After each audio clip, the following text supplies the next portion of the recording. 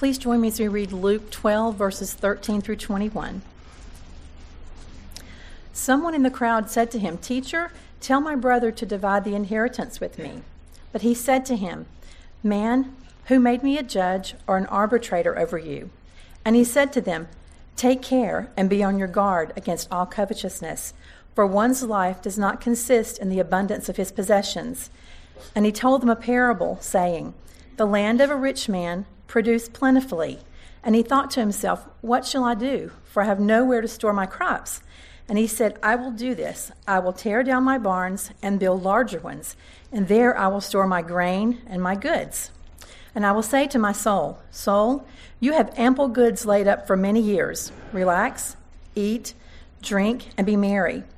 But God said to him, 'Fool, this night your soul is required of you, and the things you have prepared, whose will they be? So is the one who lays up treasure for himself and is not rich toward God.'" You've ever seen the movie Wall Street with Michael Douglas as Gordon Gekko, and he just stands before his peers and says, "Greed is good." Well, that's a new idea. Historically, greed is seen to be kind of a sin that reaches its fingers into the heart of men and women.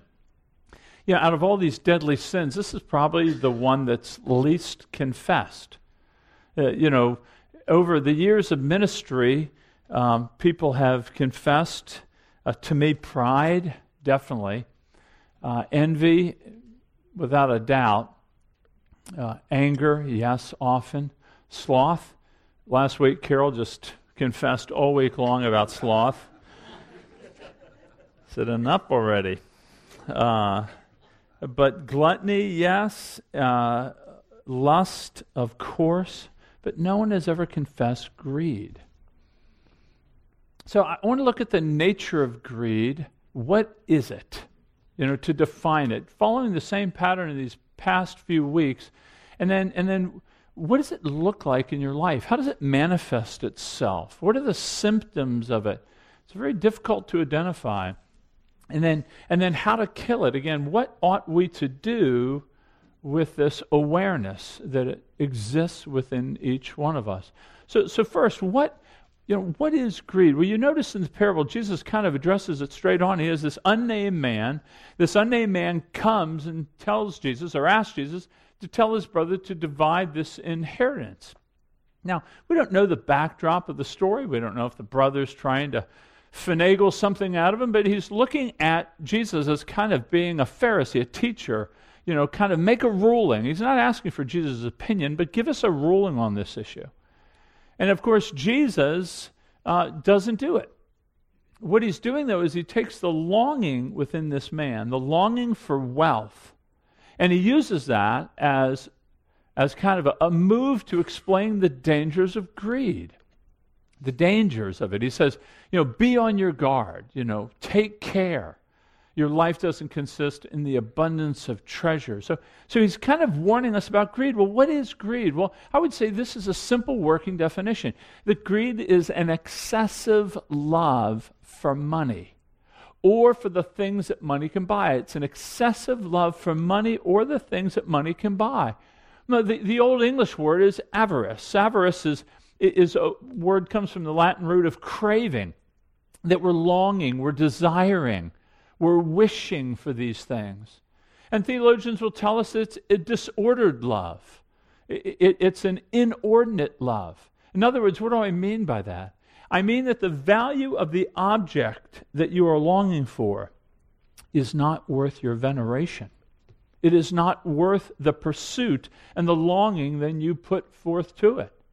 So when we speak about greed, we can be greedy, we can be lustful, we can be longing for a person's body, for their spirituality, for their lifestyle. But generally, greed applies more to money because it gets those things that we desire so deeply and so desperately. There's a song by Queen, a British rock band, that says, "I want it all."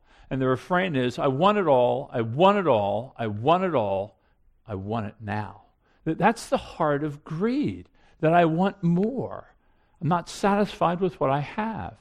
And this is known as a capital sin. It's a sin that people call it a mother because it gives birth to many other sins such as perjury and anger and envy, thievery, deceit, fraud, even murder.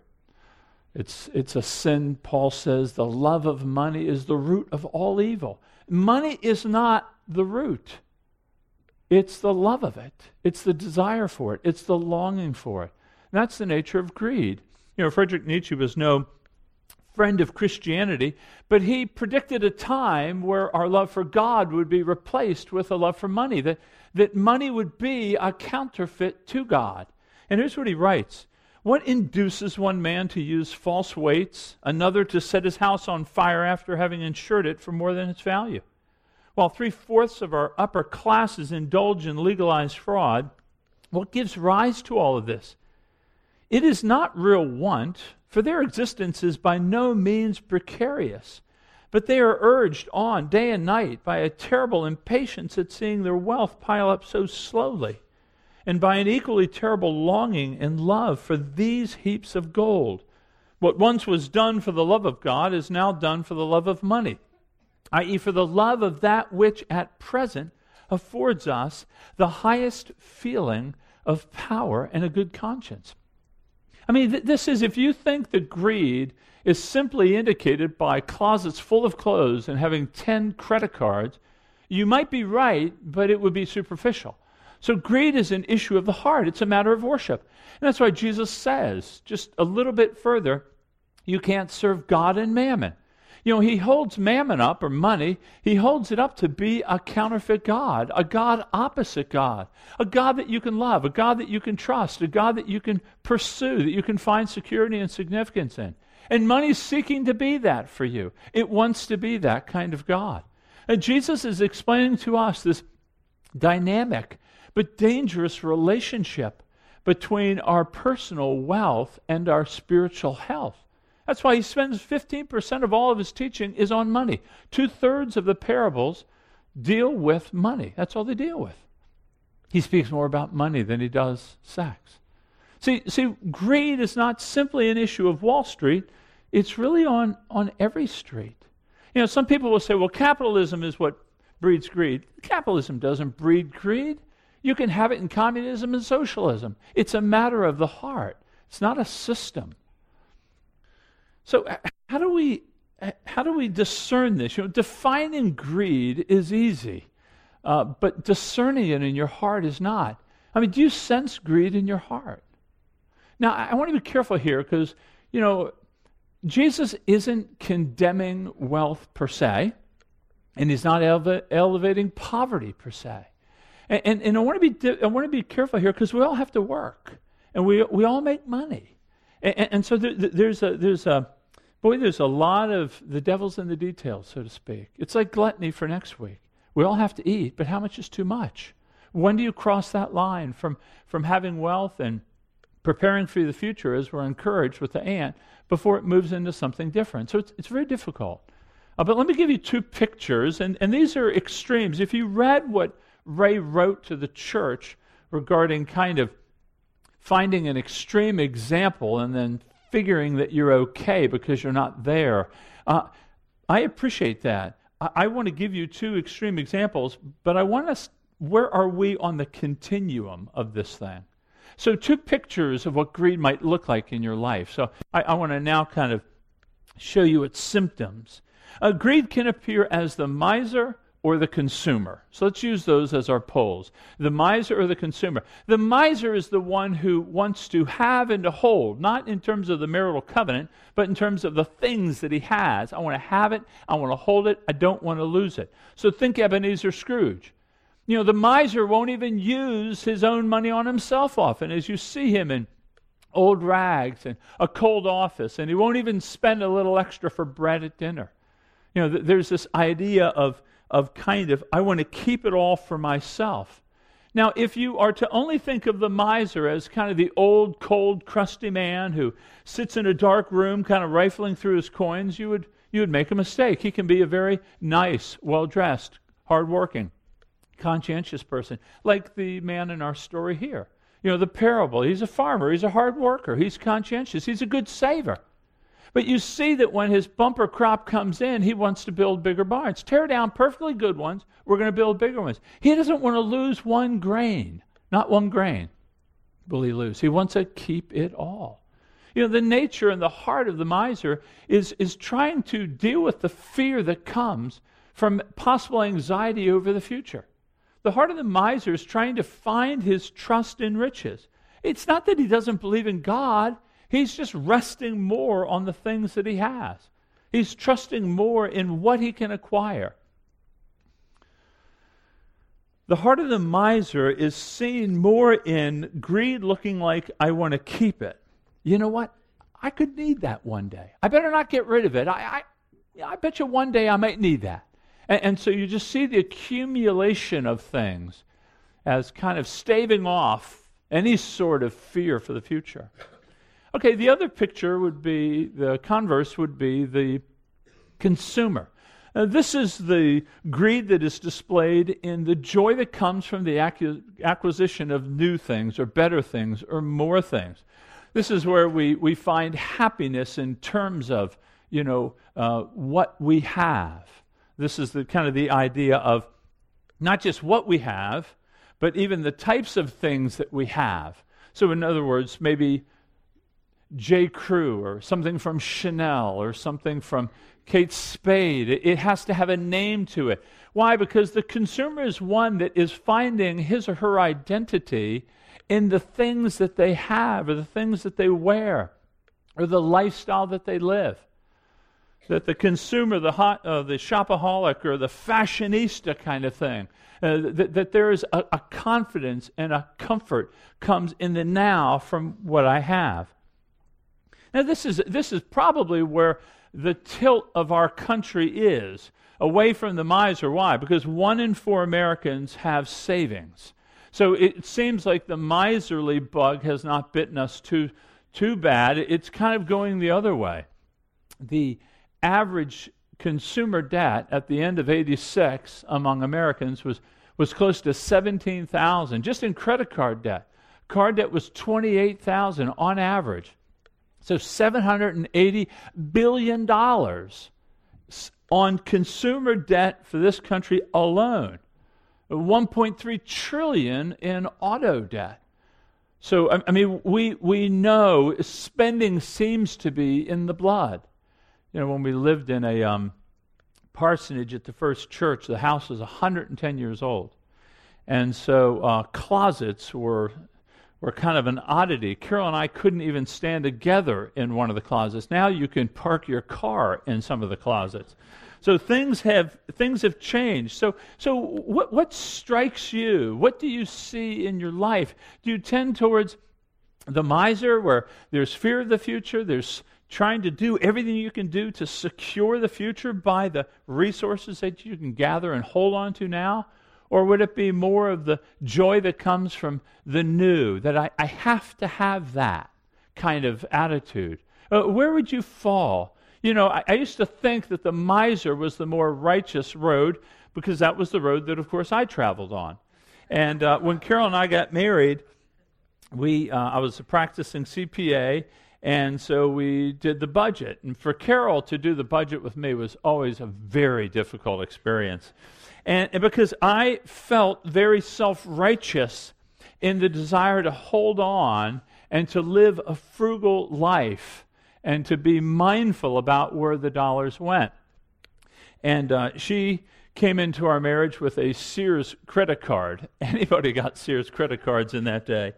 And she was more of the Epicurean. She thought it was good. Money was good for the economy. And so we kind of would have these meetings, and I was convicted that my frugality was as much idolatry as a person who might try to find their satisfaction and meaning and purpose in spending.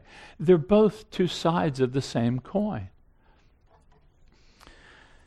This isn't just a theoretical discussion we're having. I mean, this has got huge implications regarding greed and the idolatry of money. And you see that as Jesus speaks for God when he calls the man a fool. He calls him a fool. He warns us, take care. Be on guard. This type of sin is not like gluttony. It's not like adultery. You know those things when you're doing them. But greed isn't so, it's more deceptive. It's a little more sly. But the dangers are there. Let me just roll through a few dangers to kind of awaken you. Again, like last week, kind of the smelling salts to kind of wake you to the reality of the dangers of greed. Greed will alienate you from your true self. It'll alienate you from your true self. Notice what Jesus says in the parable. He says, before the parable, for a man's life, a woman's life, does not consist in the abundance of his or her possessions. We tend to think that the more we have, the better we are. There's this sense of my personal worth is somehow tied into my personal wealth. That if my cars are nicer and my clothes are sharper and my lifestyle is better, that somehow I'm on the cutting edge of life. And what greed does is it narrows our humanity. We've been made into the image of God. We have been stamped with his image. And so to reduce ourselves to finding value and meaning and significance and purpose from the things that we wear, the things that we eat, the things that we drive, the houses that we live in, it narrows our humanity. It really makes us more like the beasts. We're driven by lust and urges over things, and the advertising agencies are just at the end pulling the string. And so it reduces our very humanity. We no longer see ourselves as image bearers of God, being prepared and cultivated for a forever of glory with God, and we reduce ourselves to finding out, just really excited about the new car I got. Now again, I tried to put a caveat in the beginning. Having a nice new car, if you've been driving a junker and you can trust that it will get you from A to B, is a great thing. I don't mean that. But you know what I'm speaking about. It's on that continuum of desiring and loving those things. It warps our identity. And it makes us less than we are. It reduces us and alienates us from our true self. But secondly, it alienates us from our neighbor. Jesus said about how we are called to love God with our heart, mind, soul, and strength, and love our neighbors as ourselves. But greed alienates us. It makes us solitary. People that are rich can tend to be a little bit skittish about who their friends are. And you see it in the case of this man. Notice that it says the land of the rich man was plentiful. He was already rich. And now he had the bumper crop. And so the dilemma came in is, what do I do with this bumper crop? And that's when he said, I'll tear down the big barns and put up even bigger barns. This idea of there's no concern for the neighbor. There's no concern for the weak or the downtrodden or those that might need help. You notice that even in just the 2 verses of the parable, because that's all the parable is, those 2 verses, 9 times he uses the word I or my. It's all about him. He says, so I said to my soul. He speaks to his soul. He doesn't speak to God. He doesn't involve God. He doesn't look at his neighbor. He just goes ahead and thinks, I'm going to build bigger barns. Thereby not serving, not asking God, what ought I to do with this influx of money? Should it be given? Should it help? Should it serve in some capacity? Just last week, sloth prevented the priest and the Levite from helping the Jewish traveler who was wounded on the road going to Jerusalem. Well, now greed is preventing the rich man from helping others. It probably doesn't surprise you that the temptation is the richer we get, the more we want to keep. You see this in giving patterns of people, that the percentage of giving of those making less than $20,000 is double that making from 75 to 100 in proportion, as a percentage. That the state that is the poorest in our nation, Mississippi, actually gives as a percentage of income more than any state in the nation. Why is that? Why is the fact that this country has close to 2/3 of the world's wealth, we have close to 3% of the world's population, and that close to 50% are still in some financial dilemma. Why is that? Because greed brings us to ourselves. We need more, we want more, and it alienates us from our neighbor. But it also alienates us from God. You notice the rich man, as I said, he said to his soul, he didn't speak to God. You see no gratitude. You don't see the name of God in it. He has, at this point, he doesn't need God. He has everything. He doesn't thank God for the rain, for the sun, both of which are necessary. He doesn't thank God that his ground happens to be very fertile and very productive. There's no mention of it. Why? Because he doesn't need it. Greed moves us away from needing God. Why? We trust in our riches. I mean, to have a month's worth of bread, it's hard to say, Lord, give us this day our daily bread. Why? I got a month in the freezer. These things tend to work against an active trust relationship with God.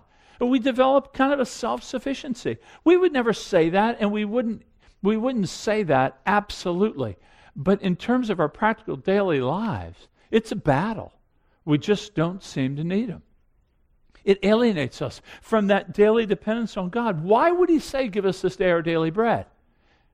He's trying to inculcate in us this reminder that we need Him. You need Him for breath. When you lay your head down, you don't know that you're going to get up the next day. Frederick Buechner wrote this about greed. He says, the greed for the rich. He says, the trouble with being rich is that since you can solve with your checkbook virtually all practical problems that bedevil ordinary people, you are left in your leisure with nothing but the great human problems to contend with. How to be happy, how to love and be loved, how to find meaning and purpose in life. In desperation, the rich are continually tempted to believe that they can solve these problems too with their checkbooks, which is presumably what led Jesus to remark one day that for a rich man to get to heaven is about as easy as for a Cadillac to go through a revolving door. It's just difficult because it alienates us from this daily trust in God. And then last, it alienates you from true joy and satisfaction that we all want. That we all want meaning and value and significance in life, and things alienate you from that. Why? Because greed puts you on this relentless pursuit of more. You can't be happy. Greed whispers in your ear, if I only had that, then I'd be happy. I mean, do you ever feel a twinge of envy when you hear about someone coming into a cash or the lottery winner?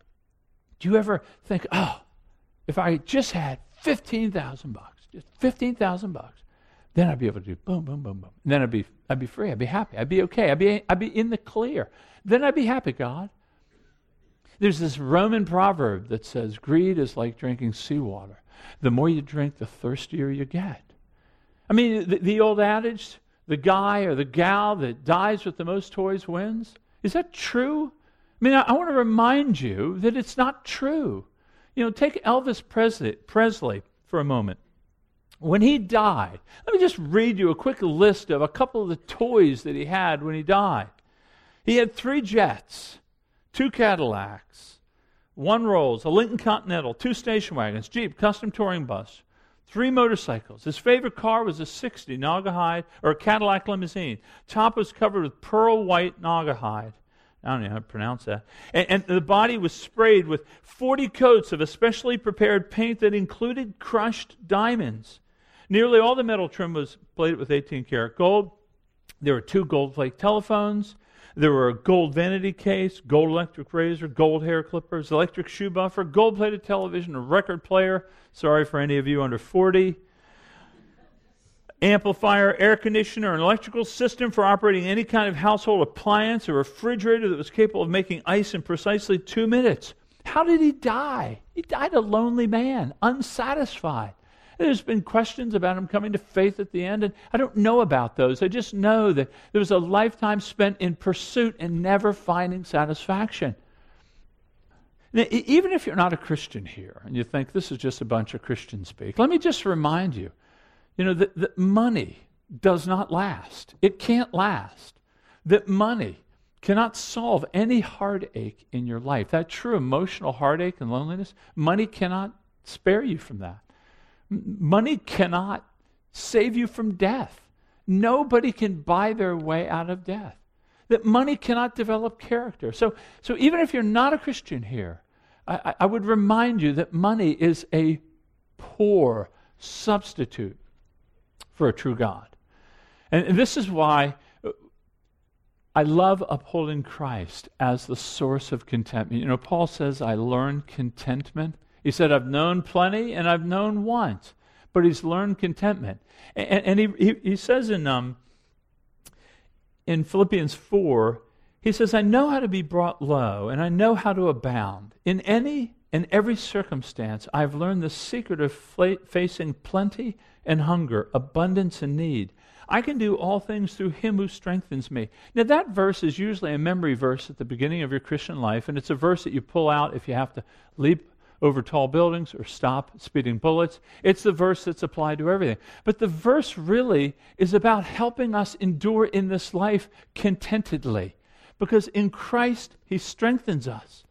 Christ is our treasure. Christ is the one that makes all these other glitzy, shiny, pretty little things that are dancing before our eyes for our attention. And he says, I'm better. I'm enough for you. So how do we crush this monster? I mean, how do we put a knife into this love of things and the abundance of things? Well, let's go back to the parable and look at the words that Jesus gave, God spoke. Notice what he says here. He says, you fool. I mean, for the divine to call you a fool, if that isn't a warning, you fool. He says, this night your soul is required of you. The first step in terms of killing this sin is to remember your end. Consider the brevity of your life. This man was under the delusion that if he stores up enough, if he secures enough, that he's going to be able to take his life easy. He's going to be able to relax. He's going to be able to eat, drink, and be merry. This is American retirement. That we're going to store it all up and we're going to coast into the sunset and enjoy life. And he says, you fool, this very night. He criticizes the man for short-sightedness to recognize the brevity of our lives. That somehow we think that if we can organize the pieces in our life, that somehow that's going to propel us to a future that we hope for. And it may. Again, please hear me, and we pray for me to preach clearly and for you to hear well. I'm not advancing or I'm not denying the importance of some sort of retirement, but it's the resting in that retirement. It's the building up of a retirement without the consideration of that night when your soul is required of you. You know, the scriptures over and over tell us to not be presumptuous upon God for our lives. He says in James, he says, come now, you who say today or tomorrow we'll go into such and such a town and spend a year there and trade and make a profit, yet you don't know what tomorrow will bring. What is your life? For you're a mist that appears for a little time and then vanishes. Instead, you ought to say, if the Lord wills, we will live. Isn't that a type of prayer that rarely comes out of our mouth? If it's your will, God, I'll be breathing tomorrow and do this or that. As it is, you boast in your arrogance. All such boasting is evil. One Greek philosopher said, all men think it is only the other man that is mortal. Well, we have trouble coming to terms with our own mortality. There is value for us to consider. If this very night my life is required of me, what will I say to him? What has my life consisted of? He calls him a fool too because he doesn't even know who will get it. He says in the parable, whose will it be? You know, we strive and we work and we're diligent and we exercise all of our skill and effort for something that we don't even know to whom it will go. Ecclesiastes, Solomon, who, by the way, died with a lot of toys, Solomon said this, I hated all the things I had toiled for under the sun, because I must leave them to the one who comes after me, and who knows whether he will be a wise man or a fool. And yet he will have control over all the work into which I've poured my effort and skill under the sun. This too is meaningless. Think about it. It's meaningless. Once you die, who knows? So I think we want to put greed to death. We have to be wise in numbering our days. You know, Augustine, the great church father, said, that the most effectual medicine for the disease of avarice is to think daily on your death. To give word to it. The Trappist monks, it's one brand of monks within the Roman Catholic Church. They used to have a tradition. Of course, they're in a monastery. They have a plot of ground that each one was given for where they would be buried. And every day they would have to go out and take one scoop of dirt, digging their own grave, reminding them, this is where I'll be. Now, it may seem morbid to you, but in this world of everything's at 10,000 miles an hour, it's good to consider the brevity of our lives, how fast time goes. I think it's the mercy of God, and you've heard me repeat this. Those of you who have been here with Carol and I all these years, you've heard me say 100 times, and I will not tire in telling you, it is the grace of God that we gray and that we age. Because there is no way that anybody can live without that constant reminder. Nobody's going to say to God, I didn't know. I didn't know life was passing so fast. You can see it in your face, in the wrinkles. In fact, every night when you go to bed, the Puritans would often remind their people that you lay down in your bed like you will be laid in a box. You sleep in bed like you will sleep. Why? God is being merciful to us to say, consider your end. In what does your life consist? Where are your treasures? What do you hope for most? So consider your end. That's the first thing. The second thing is that you would consider the treasures of your heart. You would consider the desires. Notice what Jesus says here. He says, when God renders judgment upon this man, he says, you have laid up treasures for yourself. You have put up. What are your desires? What do you hope for most? What gathers the most of your mental space in terms of time? A good place to begin would be looking at your checkbook. That tends to reveal what is most important to us. So if a CPA came into your life and he did a quick analysis of all your spending habits, and you opened up all your books to him, and he reviewed all the things that you spent your money on, if he didn't know you except for the data that he saw, what would he think about what you loved? What would he understand was your treasures? See, we have trouble discerning greed. I would almost say this, that a good starting place for determining if you struggle with greed is if you don't think you do, you probably do. That's probably a good starting place. Only 2% of Americans think that they are in the upper class. Only 2%. Now, Tim Keller explains why so few put themselves in the upper class, even though they are. He says because we all look at whatever socioeconomic bracket we live in. And wherever we are in that bracket, in North Raleigh, this is a nice bracket. It's a nice bracket we live in. And so this bracket, there's always somebody better off than us. And so we can feel like, you know what, I'm kind of living frugally. I'm not living as nice as so-and-so. So I went on this website called globalistrich.com. And what they do is you can type in a salary, and it will put you in the ranking of everybody in the world and where you are. Now, I recognize, in terms of these surveys, they can be fraught with some problems. What's the sample? Are they only taking people 18 and older? Are they taking people 22 and older? But it's a good exercise nonetheless. So if you type in, let's say, $75,000 for an annual salary, it'll say that there are 6.6 million people richer than you. That's a lot of people. 6.6 million. Now, there's 7 billion walking around the place. So it would put you in the 1%. But let's even just say it's not that high. But you're still within that upper bracket. But it's hard for us to admit that. Because if we don't feel greedy, then we don't think we're greedy. We go to the extremes, like the shopaholic or like the miser, and we say we're not like them. I would just ask you that as you consider your heart's desire, ask God to reveal. Go to Psalm 139, 23 and 24. Search me and try me. See if there is any wicked way. Ask the Lord to reveal to you the degree to which greed has gripped you. And then confess that to God.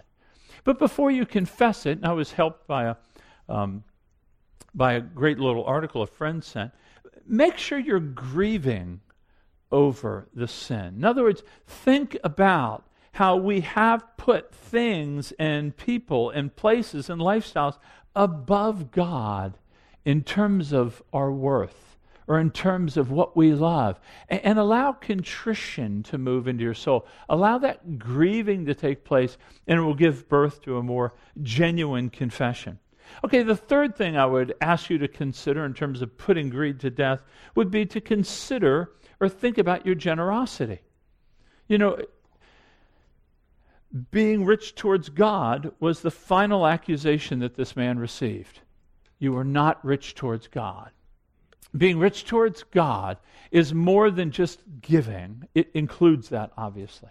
But what gifts God has given you, how have they been used for the benefit of others? The money that God has given you, the placement in life, how have you leveraged all that you have for the advancement of His kingdom or His people? You know, ask yourselves these questions. You know, how rich have I been towards God? Now, you know, if you're reading in Luke chapter 12, beyond our passage from 32 on, you're going to see Jesus speak about that God provides for the flowers of the fields and the birds of the air. How much more important are you?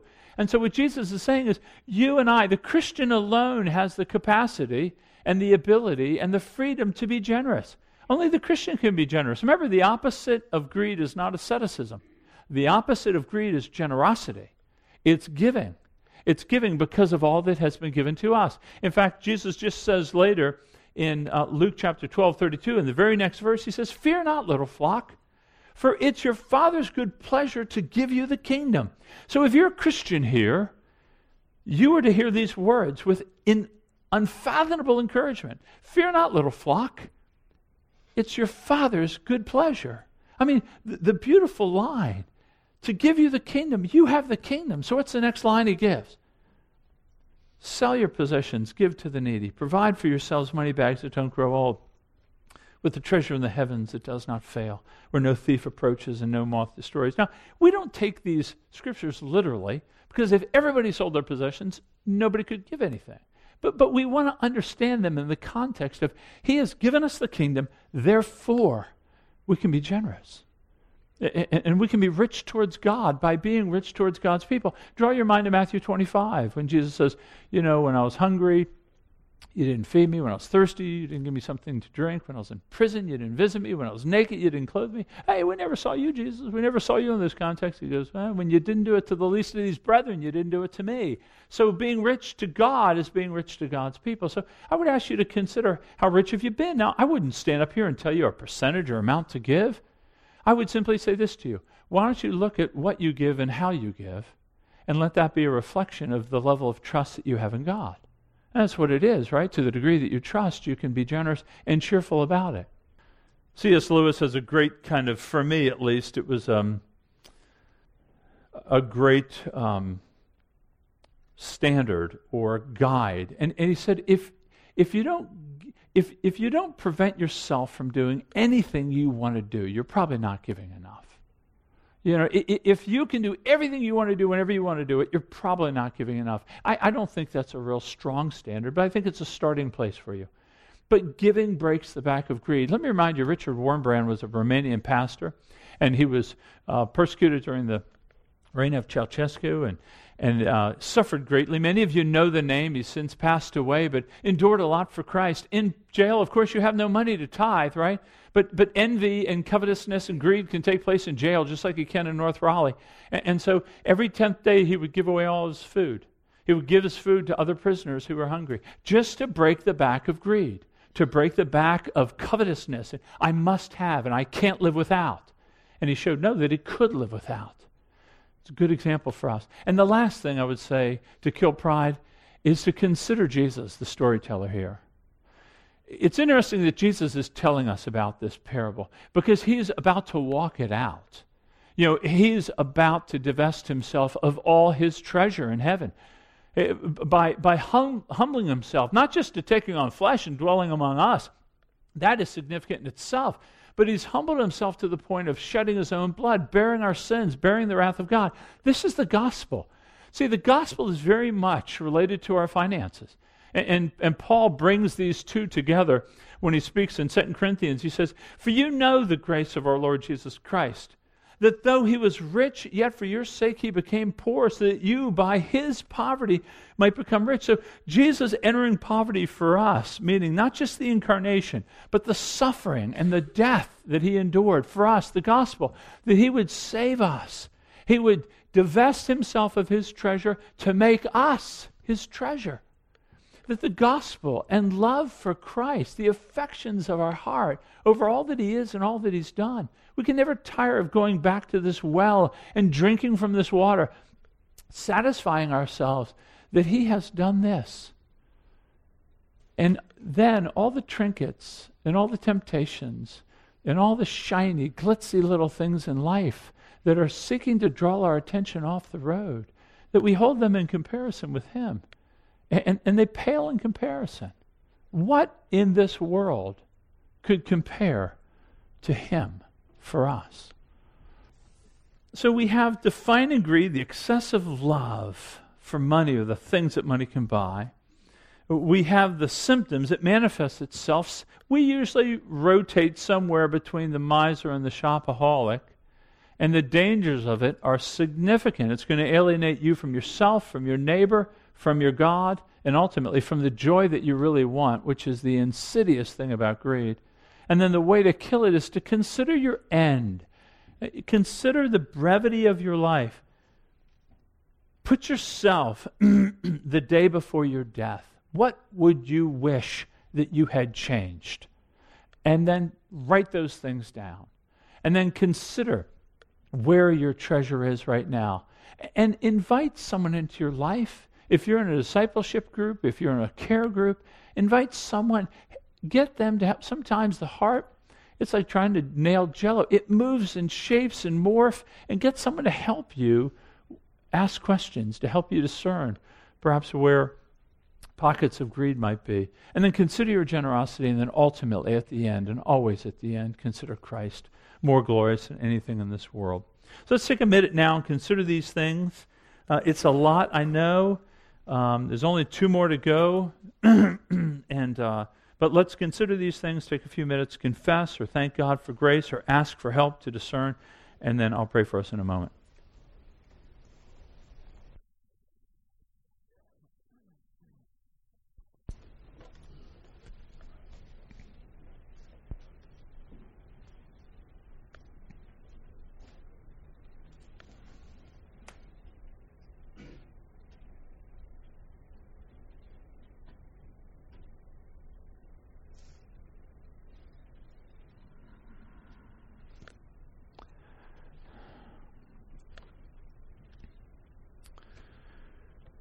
Father, thank you for showing to us Christ, his beauty, his worthiness.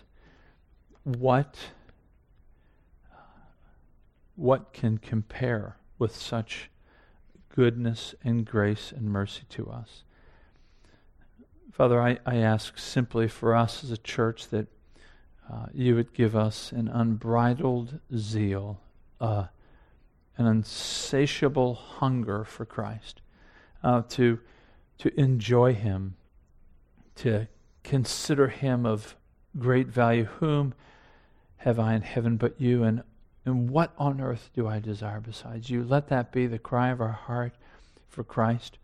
Father, reveal to us the things that we need to know. You are a God that is involved in the day-to-day sanctification of our souls. Reveal to us those areas of life that we have made points of treasure and points of worship that are not worthy of such human veneration. Reveal those to us, and then give us the grace, along with brothers and sisters, to put those to death, to remember our mortality, to consider our generosity, but to consider Christ as more worthy than all these things. And Father, lead us forward, incrementally transforming us from glory to glory, even from this word, and we pray this in the name of Jesus. Amen.